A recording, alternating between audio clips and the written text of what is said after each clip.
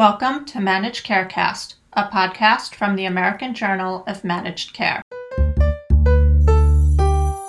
My name is Allison Insero, Managing Editor of the American Journal of Managed Care.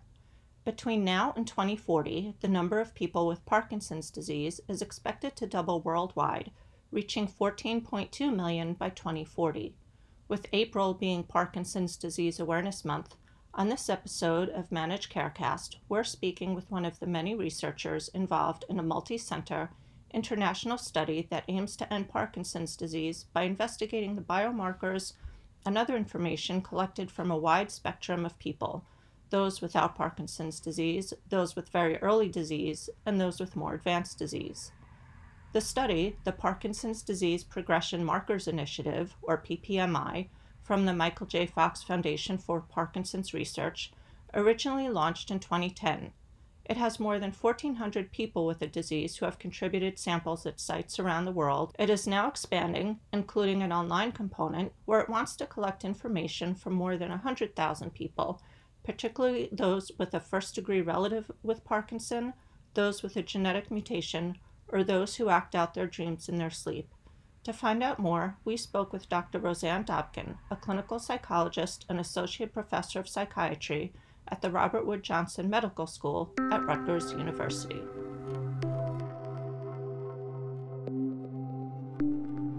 So welcome to Managed Carecast, Dr. Dobkin. Thank you for having me. It's my pleasure to be here this afternoon. Before we get started about this latest research project from the Michael J. Fox Parkinson's Disease Research Foundation, can you just describe yourself and what you do at Rutgers University and the medical school at Rutgers? I am happy to. So I am a clinical psychologist by training, and I am a professor of psychiatry in the Department of Psychiatry at Robert Wood Johnson Medical School, which is part of Rutgers University. And I am a mental health researcher in Parkinson's disease. So for the past 20 years or so, I have been working on developing and evaluating new treatments for many of the common and functionally relevant neuropsychiatric aspects of the disease process, like depression and anxiety. Because as we all know, Parkinson's disease is not just a movement disorder. Unfortunately, the overwhelming majority of people living with PD also experiencing debilitating non-motor complications like depression and anxiety. So I really dedicated my career to learning more about how to best optimize treatment for those concerns and enhance overall quality of life. So one of the reasons I wanted to talk to you today is because I know that the foundation has had a research project in existence for about 12 years called PPMI, the Parkinson's Progressive Markers Initiative. Did I get that right? You did. Why is it called the study that could change everything? Oh, so that is such an amazing question. And I really welcome the opportunity to talk with you about this new ambitious chapter that the foundation will be embarking on to really realize its mission of accelerating better treatments and a cure for Parkinson's. So first, I want to take a little bit of a step back and talk about PPMI. PPMI first launched in 2010, and it's really a landmark clinical study that has contributed to a major expansion in the understanding of Parkinson's complex biology. The insights and the scientific advances from PPMI have really had a major impact on clinical trial design and have accelerated therapeutic development for the Parkinson's community.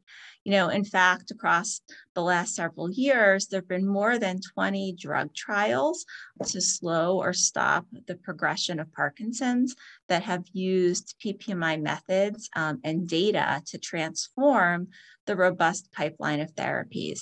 And PPMI data has been cited in more than 400 scientific papers to date. Now we're really on a mission to expand and to further understand, Parkinson's risk. Who gets it, who doesn't get it, and why.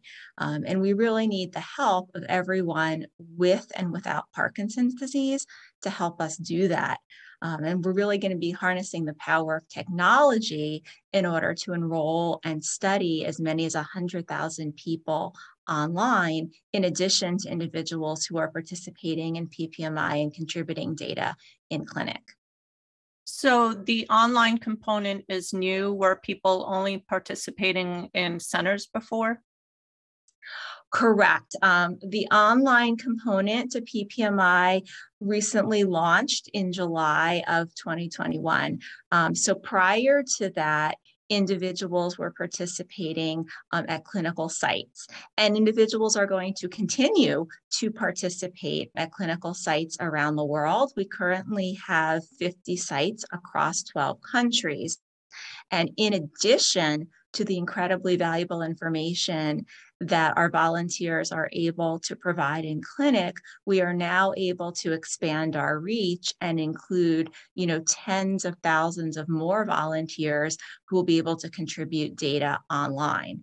Some of those people, actually the overwhelming majority of those people, will contribute online data as their primary method of participation in the study.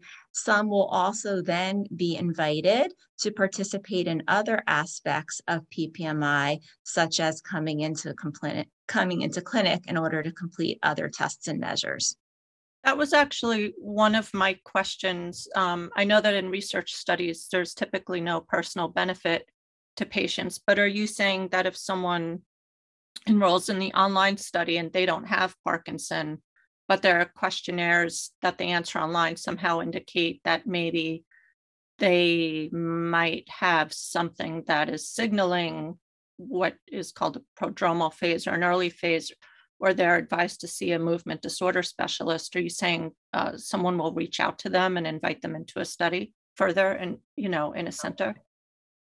So a really, really interesting question. So to provide additional background and context, PPMI is now placing a major emphasis on, studying all these people from diverse backgrounds who have not been diagnosed with Parkinson's, but yes, including individuals who may have risk factors for the development of Parkinson's disease, including, individuals who maybe have a family history or a close relative that's living with Parkinson's disease, people who have a very specific type of sleep disturbance known as REM, sleep behavior disorder, in which individuals actually act out their dreams in their sleep, people who have smell loss, or other genes that have been linked to the development of Parkinson's. So we're very interested in studying these individuals. And we're also very interested in studying individuals who have, maybe no connection to Parkinson's disease, especially men over the age of 60. Most of these people will never get Parkinson's, but some of them might. And we really want to understand, what distinguishes these individuals so we can identify them at the earliest stages.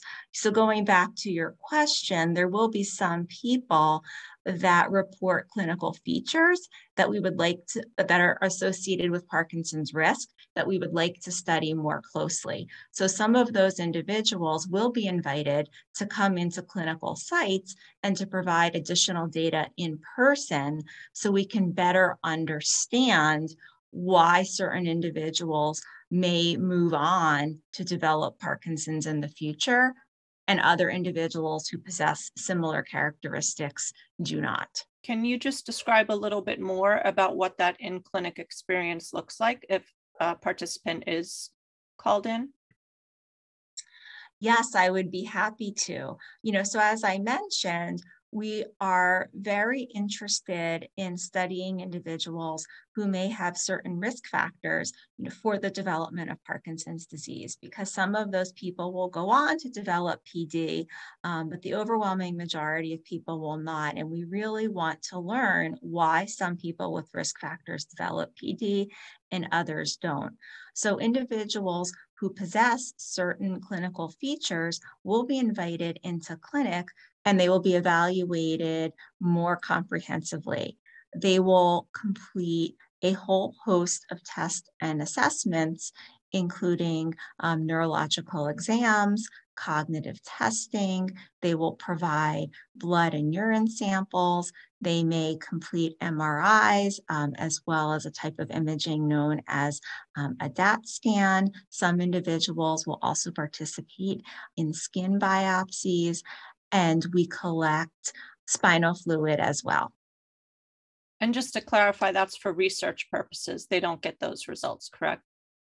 That is correct. All of this is for research purposes, so we can better understand the biology of Parkinson's disease, as well as biomarkers that are going to be relevant for inclusion in future clinical trials.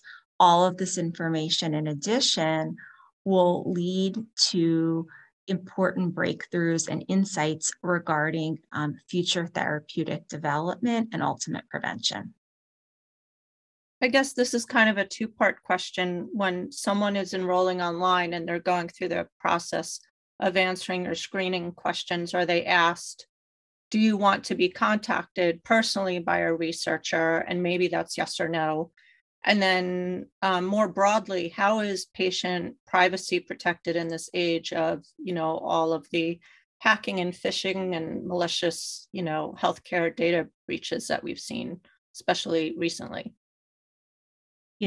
Another, series of great questions. So yes, absolutely. Everybody who, signs up to participate in the online portion of PPMI, they will go over and sign, an informed consent that explains, the purpose of the study and the risks and benefits of participation. And it also explains all of the many safeguards that are in place in order to protect their privacy and their confidentiality.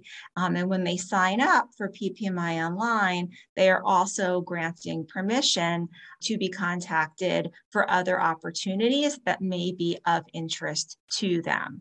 That being said, while individuals are granting permission for future contact, all of their personal contact information is kept completely separate from their data.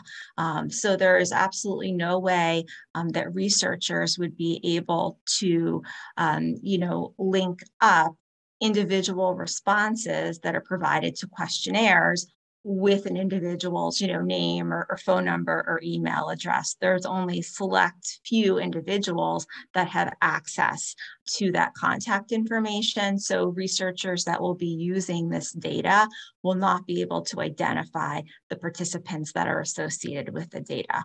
It's all anonymous. So while anonymous research data is available in real time to qualified professionals, identifying information is never shared. All data and personal information is safeguarded by state-of-the-art security protocols. Got it. That makes sense. Going back to the clinical aspects, in the literature, I've seen references to something called the golden year.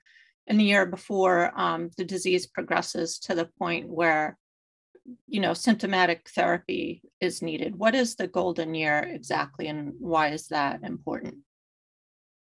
So the golden year is really a critical time of about 1 year for when a patient can be diagnosed with early Parkinson's based on mild classic motor features until they truly require symptomatic therapy. And it's really the best window of opportunity to learn more about the disease and to test the impact of new and potentially promising disease-modifying therapies before other medications are introduced that could alter study results. So for this reason, I really can't overstate the importance of identifying people with PD as early as possible and referring them to studies like PPMI before prescribing standard Parkinson's medications. What are some of the most exciting trials, I guess, given that opportunity in that year? What are some of the most exciting studies that are being conducted right now for people with early stage Parkinson's? So, of course, I'm going to talk about PPMI because of the potential that it holds to really continue to advance our understanding of, Parkinson's biology and Parkinson's risk, and really the ability to use that information to develop further, disease modifying therapies and ultimately prevent Parkinson's in the future. That being said, there are also other studies looking at, specific disease modifying agents that have been informed by many of the lessons learned from PPMI. There are also studies of exercise interventions and the like as well. So there are many, many, many studies out there. And again, PPMI has informed the design of many of those trials. In these very early phases of the disease, what are some of the psychiatric symptoms that might be present or maybe might get confused for other diseases, maybe dementias or other things? So there are many, non-motor or neuropsychiatric symptoms that are part of the Parkinson's disease experience. So, for example, depression and anxiety are very common neuropsychiatric symptoms that may actually, predate the onset of motor symptoms by years or even decades. As I mentioned earlier, there's also this very specific type of sleep disturbance known as REM sleep behavior disorder that is one of the strongest predictors of the future development of Parkinson's disease. So during the REM phase of sleep, when we dream, the muscles in the body, usually enter a state of temporary paralysis. In a person with RBD, this paralysis is incomplete or even completely absent. So the person acts out their dreams, and sometimes that occurs in a dramatic or violent way. So, we see that quite often in early Parkinson's disease. We also see, mild cognitive impairment or more significant, cognitive changes and challenges as well. In addition to some of those neuropsychiatric features, though, there are other non-motor symptoms, things like smell loss and constipation that may be early warning signs or risk factors associated with the development of Parkinson's. And we really want to study individuals who are living with those symptoms much more closely. I would think the idea of, depression and anxiety coming into play here years or decades before, is that very confounding right now, given that, survey after survey shows the past couple of years, Americans are pretty stressed, anxious, depressed, given the pandemic and other things. Does that make it just more confusing for clinicians, and what do they do about it? So when you say, more confusing for clinicians and, what do they do about it? Do you mean in terms of treatment or in terms of evaluating overall Parkinson's risk? Evaluating overall Parkinson's risk. So we are really learning, together as a scientific community, the best way to evaluate risk and what factors carry the greatest weight. So it's really not just one thing. And what we're hoping to learn, over the course of PPMI is which factors are most relevant and how much variance do they account for? How much risk do they really account for with respect to future disease progression?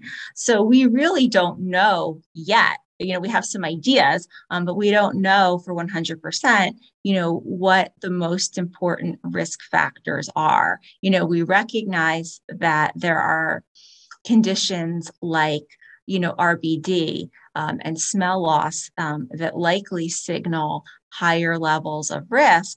We also recognize that mental health concerns like depression and anxiety convey risk in addition. And what we're hoping to learn after studying, tens of thousands of individuals in the context of PPMI is, which factors convey the highest amount of risk, what distinguishes individuals who have certain risk factors and go on to develop Parkinson's disease from individuals who have those risk factors and don't go on to develop Parkinson's disease. And how can we utilize, the features that distinguish those two groups of individuals to shed light on, clinical trial design and future therapeutic development.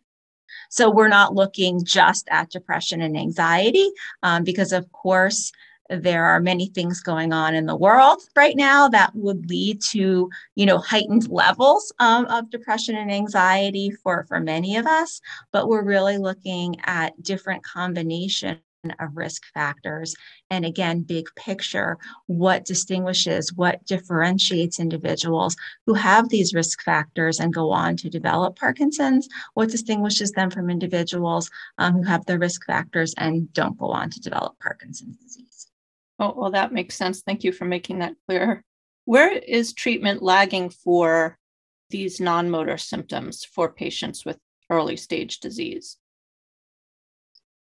So I think the good news is that, over the past 10 years or so, we've really seen, significant advances made in treatment development and evaluation for many of these neuropsychiatric aspects of Parkinson's disease.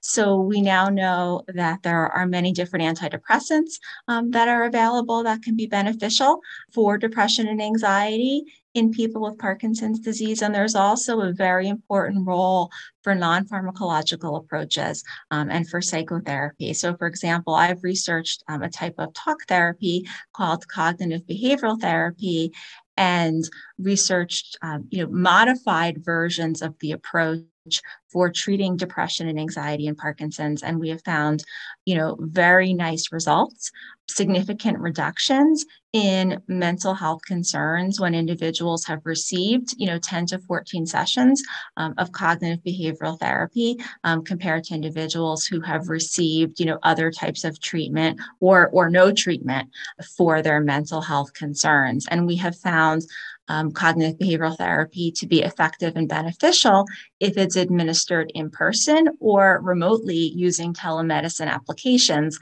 like phone-based therapy or web-based video conferencing.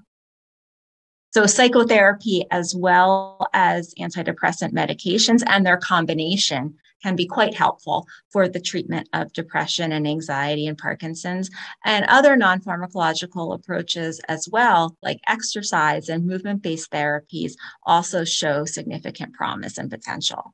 One other thing I want to ask you is, I'd be remiss if I didn't ask, how does this study help promote diversity, equity, and inclusion? It's my understanding that most studies of patients with Parkinson are, white, European background. And so especially the online component of this study, how does this increase understanding of how Parkinson behaves in populations of color? So the online component of the study is really going to give us an opportunity to enroll individuals from diverse backgrounds who maybe otherwise, would not be able to participate in research, due to access barriers. It's an opportunity, to make research participation, available to everybody, independent, of their race, of their ethnicity, of their level of education, of their socioeconomic status. And we are working very hard to make sure that we are educating all diverse groups of individuals about the importance of having their voice represented in research. We want to hear from everybody and make sure that their story and that their experiences are documented, because we want to make sure that what we learn in PPMI is going to generalize to all people living with Parkinson's disease. And we actually have a special task force called the Diversity, Equity, Inclusion Task Force that is working with the Recruitment and Retention Committee in PPMI to develop novel and innovative strategies to reach out to underrepresented populations and to encourage them to enroll in PPMI online, such that their voice and their story and their symptom profiles are represented. Is there anything else I forgot to ask her that you want to mention about PPMI? I think it has got tremendous potential to be, a game changer. And I think that's why, going back to where we started, it really is the study that can change everything, because the more that we can learn about risk, who gets Parkinson's, who doesn't get Parkinson's, and why, the more we can use that information to develop novel therapeutics, to develop disease-modifying agents, and to ultimately prevent Parkinson's long before it starts. Oh, I did forget one other question. This study just continues. It doesn't have an end date. The enrollment, I mean. So as far as enrollment goes, it's going to be ongoing for several years until we reach, our target recruitment numbers. And we're hoping to triple the number of participants that are currently participating in clinic, as well as to enroll close to 100,000 individuals online.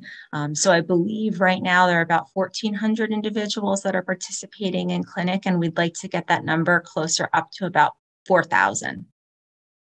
And Dr. Dobkin, where would people go to learn more about this study, whether to enroll or to send the link to someone? Where would they visit?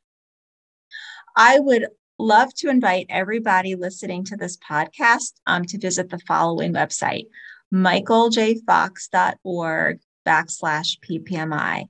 If you go to that website, there will be more information about the importance and the power of PPMI, how to sign up, how to join this very important initiative, and how to learn more. I also want to encourage anybody and everybody to go to the website and check it out. PPMI Online is open to individuals over the age of 18, and we want everybody to participate. We especially want you to participate if you have a family member with Parkinson's disease, if you're noticing that you're acting out your dreams in your sleep, if you've noticed smell loss, if you have a genetic variant linked to Parkinson's disease, and if you're experiencing significant emotional concerns like depression and anxiety, or if you've noticed changes in digestive health like increased constipation, please go to our website. Please learn more. We'd love to hear from you, and we really want you to share your experiences. Well, thank you so much for sharing this valuable information. I know that April is Parkinson's Awareness Disease Month, so I'm happy to talk to you today. My pleasure. Thank you for inviting me again. Okay, take care.